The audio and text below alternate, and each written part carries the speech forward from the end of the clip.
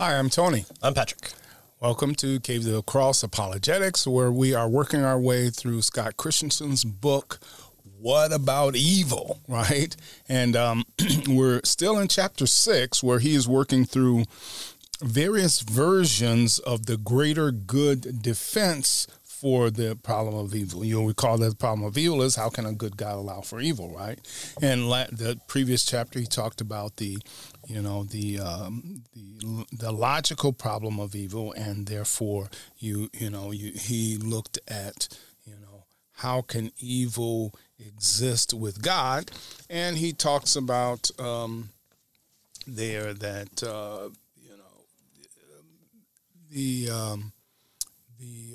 so it's not the greater good defense. It was the free will and natural. Thank you.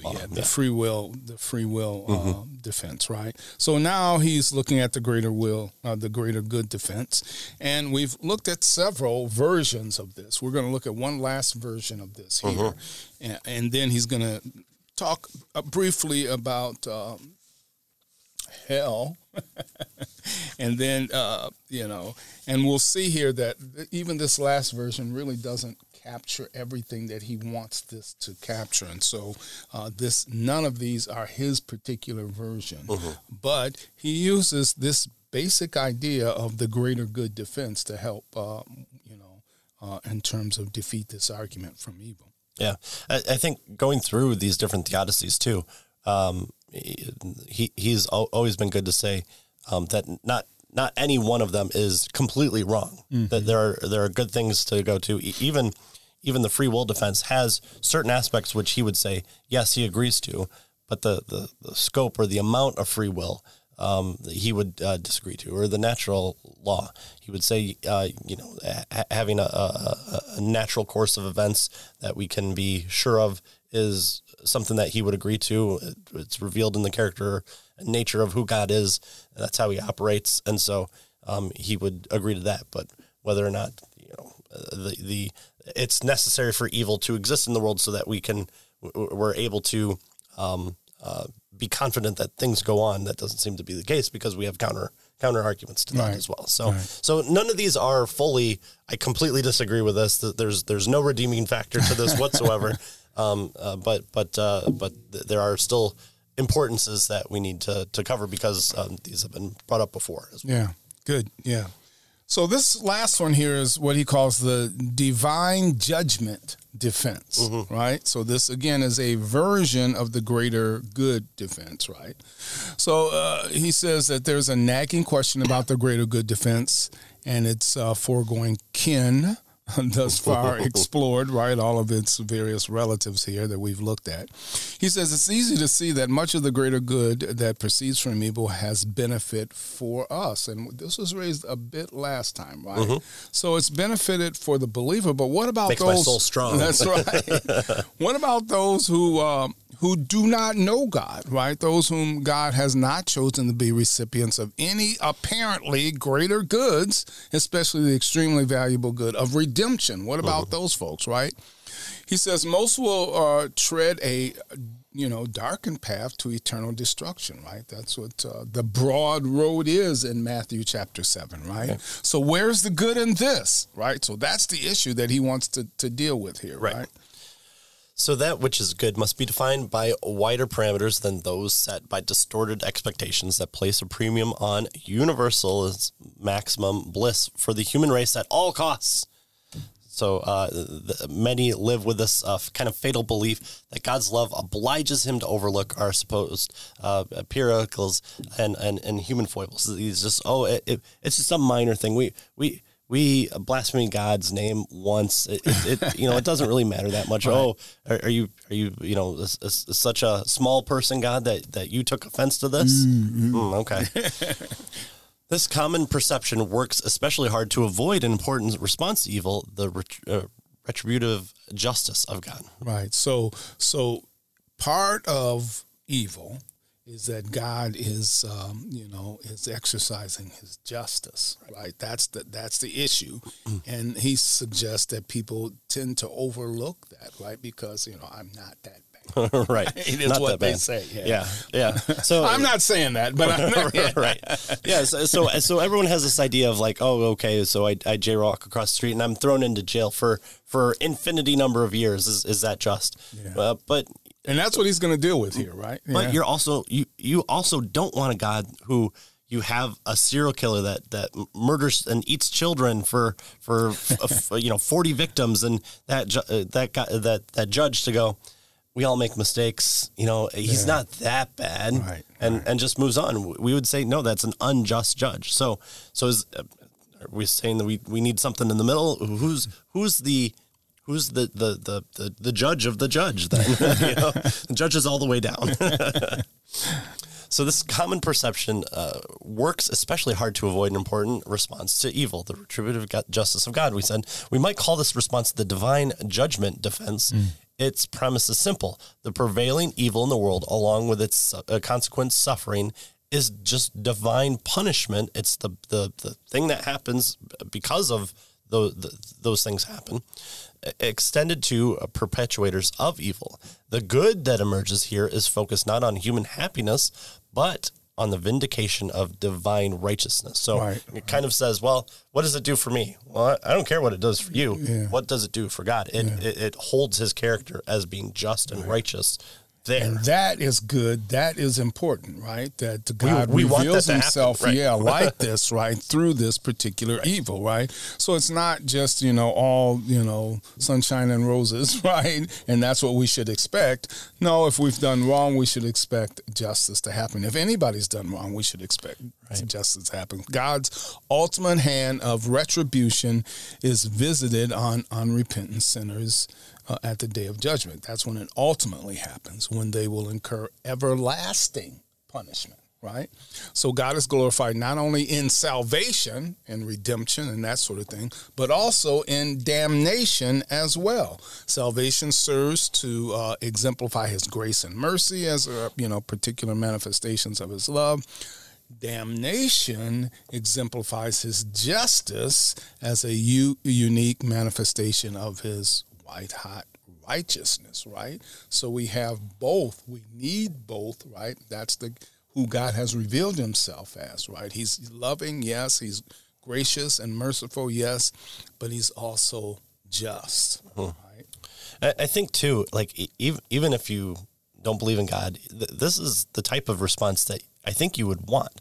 And it's just this idea, the old George Carlin bit of, like, everyone who goes faster than you on the highway is a maniac, but anyone who goes slower than you is crazy.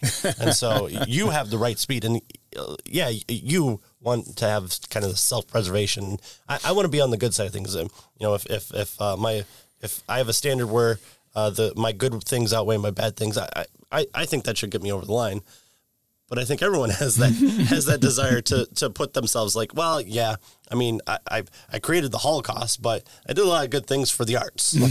Like I don't know how you'd measure those things, but I think everyone ultimately you kind of want to judge that has that, and so the qualities of God that we're putting forth that Scripture provides, that's the two sides of things that we see that we would want to have revealed. He doesn't have to give us mercy, and we'll get in that a little bit here soon. But that he does is amazing, and the fact that he doesn't just forgive everybody is also good because there's a standard there. There's a quality aspect to God where he shows both a mercy and a justice. Right. So the question is, why is there evil in the world? And this answer is because God is just and he's punishing, right, folks for what they have done, the violation of his standards and that sort of thing. And so it reveals his righteousness and his justice, right? But can the divine judgment defense give a comprehensive answer to why evil exists in the first place and why it persists at every turn in so many ways? Nope. Right. So it can explain why, evil is taking place in terms of it's a judgment of God, right? But the first thing to happen, right, that caused it. It doesn't. The first evil that came in the world that caused it, it doesn't seem to be able to explain. Right. So evil is happening because God is judging, but he. The beginning of it, the start of it, right? That wasn't a judgment, unless you're going to say that that God judged Adam before he did evil. Before he judged him, yeah. Yeah. So it's the whatever begins to exist has a cause. So what's the first cause? What's the first evil cause? Yeah. It needs to exist. Right. So first, while it is true that the general presence of moral and natural evil forms part of the curse resulting from Adam's disobedience, right, in Genesis 3, not all manifestations of evil are the result of specific infractions of God's moral law, and we see this especially in Job. Why did all these bad things happen to Job?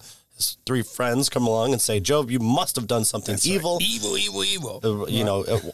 Why do you continue to bless God, curse God, and join me in my house of sticks? That's what his wife said. Yeah, but Job says, no, I would love it for someone to come along and tell me that I've done something wrong so that I can ask for forgiveness and make amends and have God deal with me justly, but I didn't. So why is this happening? So that's what seems to be the issue here. Think of a man born blind in John 9. Jesus said, it was not that this man sinned or even his parents, but that the works of God might be displayed in him. So again, kind of that aspect of why did this happen? So that God can show that he's a just judge and merciful. Right. Secondly, while the divine judgment defense certainly explains why evil should be punished once it occurs, it cannot justify the existence of evil in the first place. And this is what the point we were trying to get at just a bit ago. He says we must confer with Paul Helm, who states that it is perfectly consistent with God's justice that no moral evil at all be permitted in this world to start with, right? Nothing demands that God permit evil just so that he can display his justice, right? So there are objections to divine retribution here.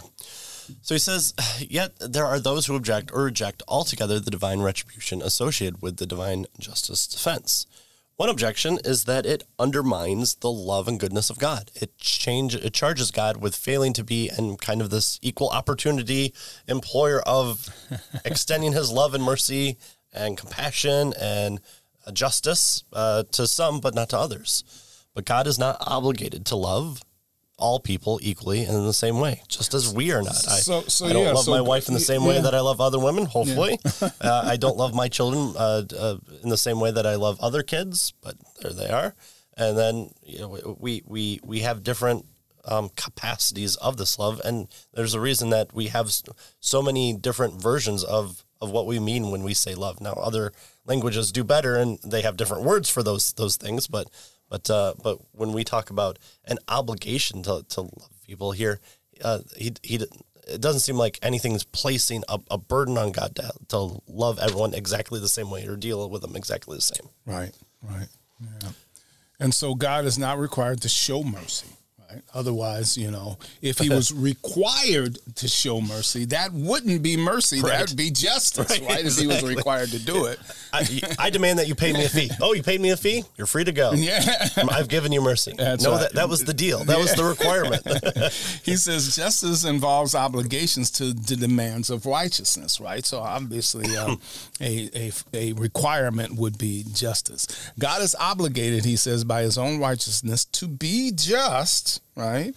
Mercy, however, is that which is freely chosen.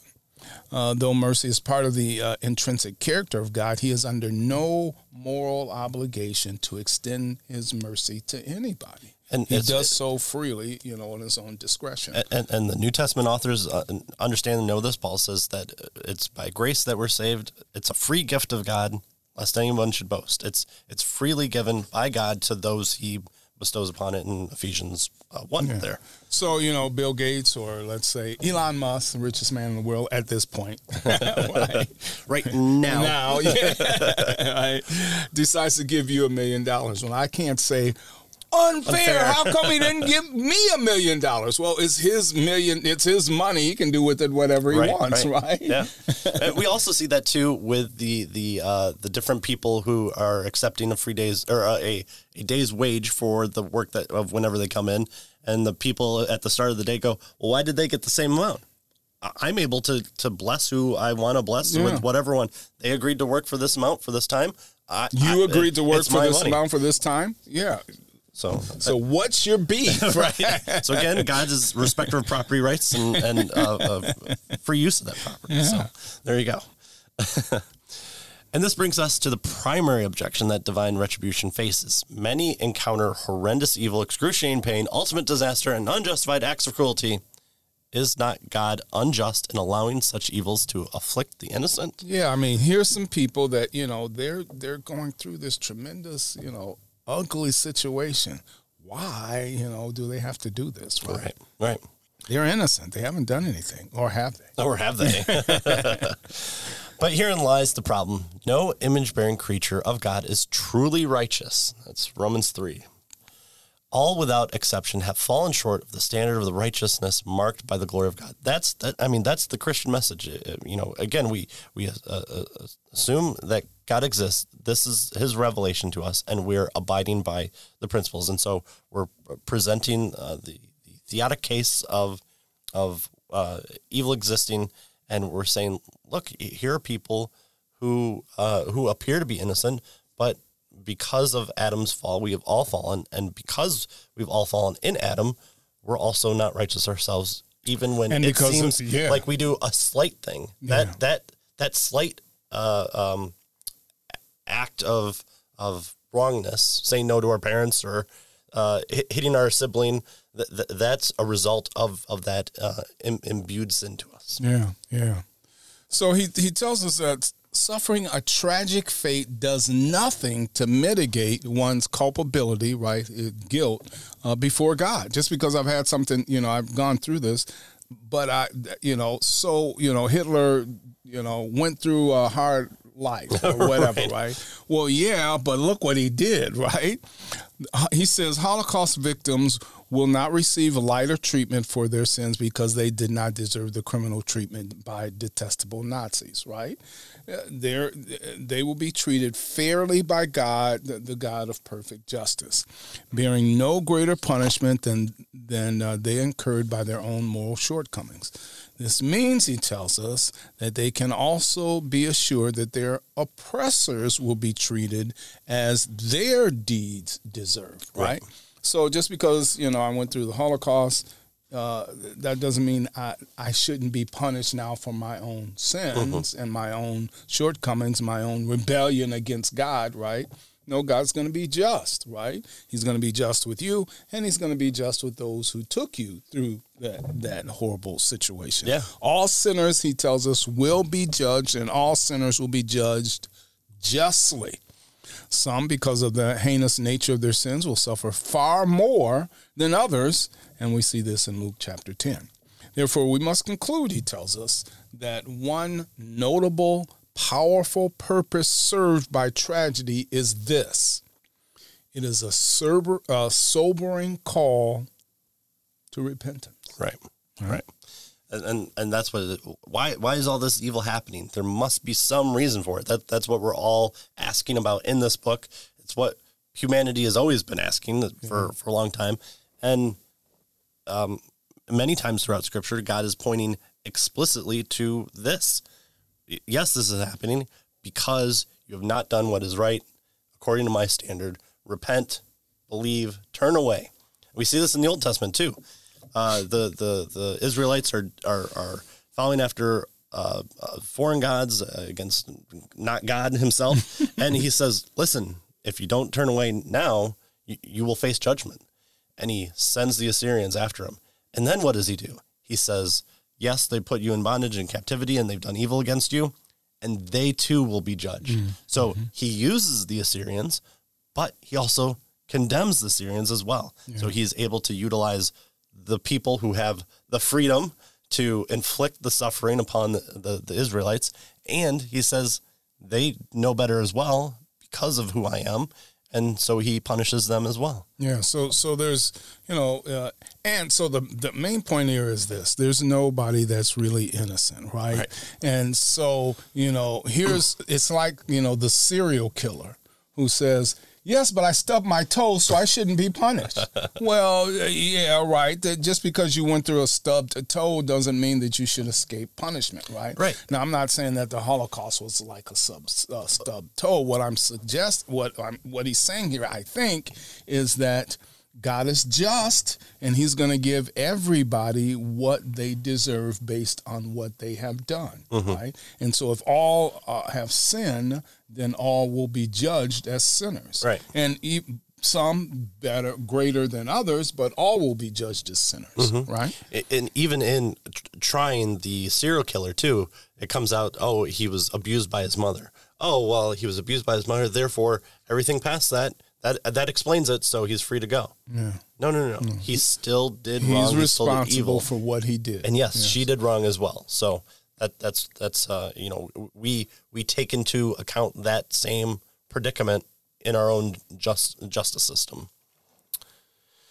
All right, well, there's a lingering question, and it's the point in time where you can say hell as many times as you want and still be in good standing. So there seems to be a problem of hell. It seems to be a big factor. It's something that if you watch this show. So what is the problem of hell? Yeah, that's a different book. So one last objection of divine retribution, retributive justice, must be addressed. Throughout church history, there has been resistance to the doctrine of hell. Is everlasting punishment unjust? Finite sins, right? So something that's done one moment in time, as committing adultery, stealing a car, killing a neighbor. Yeah, okay, they're serious moral infractions. They happen in a moment of rage, in a moment of weakness. We weren't feeling the best, or I didn't think it would end up like this. Yeah. Whoops, my bad. But do they demand infinite punishment? Something that's finite, does it demand this infinite punishment? Some earthly evils may demand a long sentence from a civil magistrate, maybe even capital punishment, killing the person. But do all collective earthly transgressions warrant a divine sentence that will never end? Do they warrant the unending infliction of torment that the Bible describes? Yeah. And so, this is the sticky wicket with regard to the problem of hell, right? It is infinite, it's eternal, and this punishment. He says there are several ways to answer this perplexing matter. First, we fallen, finite creatures are in no position to determine for God what is just in punishing our own sin, right? Well, you should punish me like this. Well, no. Why? Right? Yeah, no, he determines what, the punishment, right? So we're in no position to do that. He tells us that obviously postmodern man is plagued with an exalted view of our own goodness. I'm not that bad. You shouldn't, we think that sin is not nearly as bad as the Bible asserts it to be, right? So that's the first issue. We are bad. We are sinful. We are in rebellion against God. Right, and we're in no position to tell God what our punishment should be. Right. Second, we delude ourselves about what constitutes the right response to the incorrigible depths of our own sin. Sometimes we just treat it, it's only this. It's just this little thing. I'm not that bad. I don't know how you make that determination, but okay. And this is what Anselm had in mind long before the self-absorption of postmodernism, that when he indicated that sin offends the infinite honor of the Almighty, and for that reason alone demands everlasting punishment. Right. So God's infinite honor is what Anselm is suggesting here, has been offended, right? I mean, we have virtually shaken every time we sin, we shake our fist at God and say, get out of my life. Right. Even though he gave you that life and sustains you in that life. And so for that reason alone, he tells us that, there should be everlasting punishment.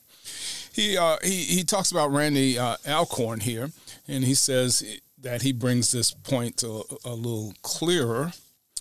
He quotes him, Scripture nowhere teaches infinite punishment, right? Rather, it teaches punishment proportionate to the evil committed. Yeah. Right? I think it's because in our collective consciousness, we have Milton in mind for the fall of mankind. So Paradise Lost. And we always have Dante's Inferno. Without sounding too disparaging, the Catholic Dante, having this idea of, the 7 layers of hell and also of heaven. No one remembers the second part of Inferno. And so we have this idea of, wailing, gnashing of teeth, being devoured by demons, the killing each other, being tortured, pitchforks, Looney Tunes always depicting, Tom and Jerry, or they weren't Looney Tunes, but Tom and Jerry going to hell and becoming demons and being, tortured in whatever fashion. So we have that kind of still collective consciousness in our mind of this is what hell is. Right. But that's not the case. Right. And so Alcorn wants us to make a distinction, right, between eternal and infinite, right? He says the confusion comes in mistaking eternal for infinite. No one will bear in hell an infinite number of offenses. We don't live that long to do that, right? Right. They will, though, bear only the sins that they have committed. So that's the only thing that we'll bear. And so he continues, and I like this illustration here. He says, it may take 5 seconds to murder a child. So does that mean a person should only be punished for 5 seconds? Right? Crimes committed against an infinitely holy God cannot be paid for in finite measures of time. Right? That's, I think, is very powerful. In other words, the greater the authority here, the greater the punishment. And we see this, even in our own law, right, in our society. If I lie to you, well, you might get angry, but, there's not a whole lot you can do unless it's in writing. Right. If I lie to the police, I can get into more trouble because they have more authority and that sort of thing. If I lie to a grand jury, now I'm really in trouble, right? And so the greater the authority there, the greater the punishment when we do evil. And so that's the point he's trying to make. We have offended an infinite God, and we owe, he tells us, an infinite punishment. Yeah. Right? And so we can't say, but, I'm not that bad. And I was trying to think of if I tell the same lie 3 times, right, I can't say it's just as bad, but it's who you're offending, right? Right. And I was trying to think of some analogy to try and do this. So, and all analogies break down, but, when we have something on our phone, like a little speck of dust, we always flick it away. But it's something so small, it's something so little. But once you see it, we focus right in on it. Yeah. That's just a speck of dust or a hair or something. And, people make memes where they put a little hair follicle in the picture and you're trying to wipe it away and it doesn't go away. Or, if you think of like a perfectly white, like the whitest white rug that you've ever laid your eyes on, and you just flick a little speck of paint onto it. Well, now you've made it not the whitest thing in the world. Yeah. You've ruined it. Yeah. Actually, it's totally ruined. Right. And so you go out there and let's assume that you can even get that speck of paint off the rug. Well, you've just trampled all over the rug to get to that spot, and now you have to clean up all your footprints to get there. And so, this idea of it's just a little thing, but in comparison to what? And how are you, if you're willing to just flick away a little speck of dust because it's in your peripheral on your phone, think about what God, who is holy, who is perfect, who has all these qualities that Leibniz put forth and said these things are important. How much more is it when we revealed in Scripture, Romans 1, that there's no one that doesn't know who God is, and we all have this innate understanding, so that we, even in our unbelief, we continue along having a understanding of who God is and how he operates. And that's why he can accurately judge us. But then to just call things little, I understand why people want to do it. And I understand that's part of the human heart, the human condition. It's why the serpent was so enticing with it. It's just a little thing. But there's more to read on this. And on the bottom of page 146, he has a lot of further reading here that's really good, including some stuff from the Counterpart series that you and I really like on different views of hell and stuff like that. More to be said about hell. Hell. More important. But let's move on because he only deals with it slightly here. We'll probably This isn't the problem of hell. This is the problem of evil staying on task.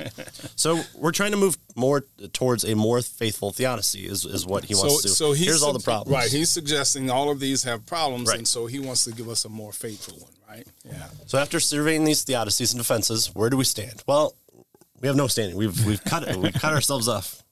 While there is much to comment in the greater goods species of arguments, something is missing. It is difficult to conclude that the staggering ubiquity of evil in the world justifies whatever earthly temporal goods result, even if those goods are substantial. Right. So he says there must be a weight of goodness so great, abounding outward from evil's black core, that this sinister disruption of creation not only is justified, but also pales in comparison, he tells us, to the other worldly goods that emanate from it. And so that's what he hopes to put forth as an argument in the coming pages. He's going to highlight this type of theodicy, right? Marked by a deep gravitas, he says, an unearthly weightiness. It is a theodicy that stems from a greater and grander view of God than is usually proffered by those who feel he is overshadowed by evil. Right? So he's going to suggest that God is so great that even the slightest little thing, which seems a little in our sight, a speck or a drop on a white carpet, is evil and therefore needs to be dealt with. Right. There's way more in this book that we haven't covered or covered to the extent that we have. Links are in the descriptions for both the video and in the audio and on the website, CalvaryLaCrosse.com, where you can pick up this book and support the show a little bit through if you want to do the whole Amazon thing, but it's also on Logos there as well if you like taking notes on your Logos program. So pick up the book and read what we haven't covered. So again, the bottom of the page notes are really helpful. There was ones that I even starred in there for me for my personal notes and he has study questions and key terms and further reading. So if you delve deep into the where you want to go on this, he's got a book here for you, and even on the other side of things as well that he puts forth. So join us next time as we kind of move into the second portion of the book where he starts making his case for what about evil. Yeah. See you next time.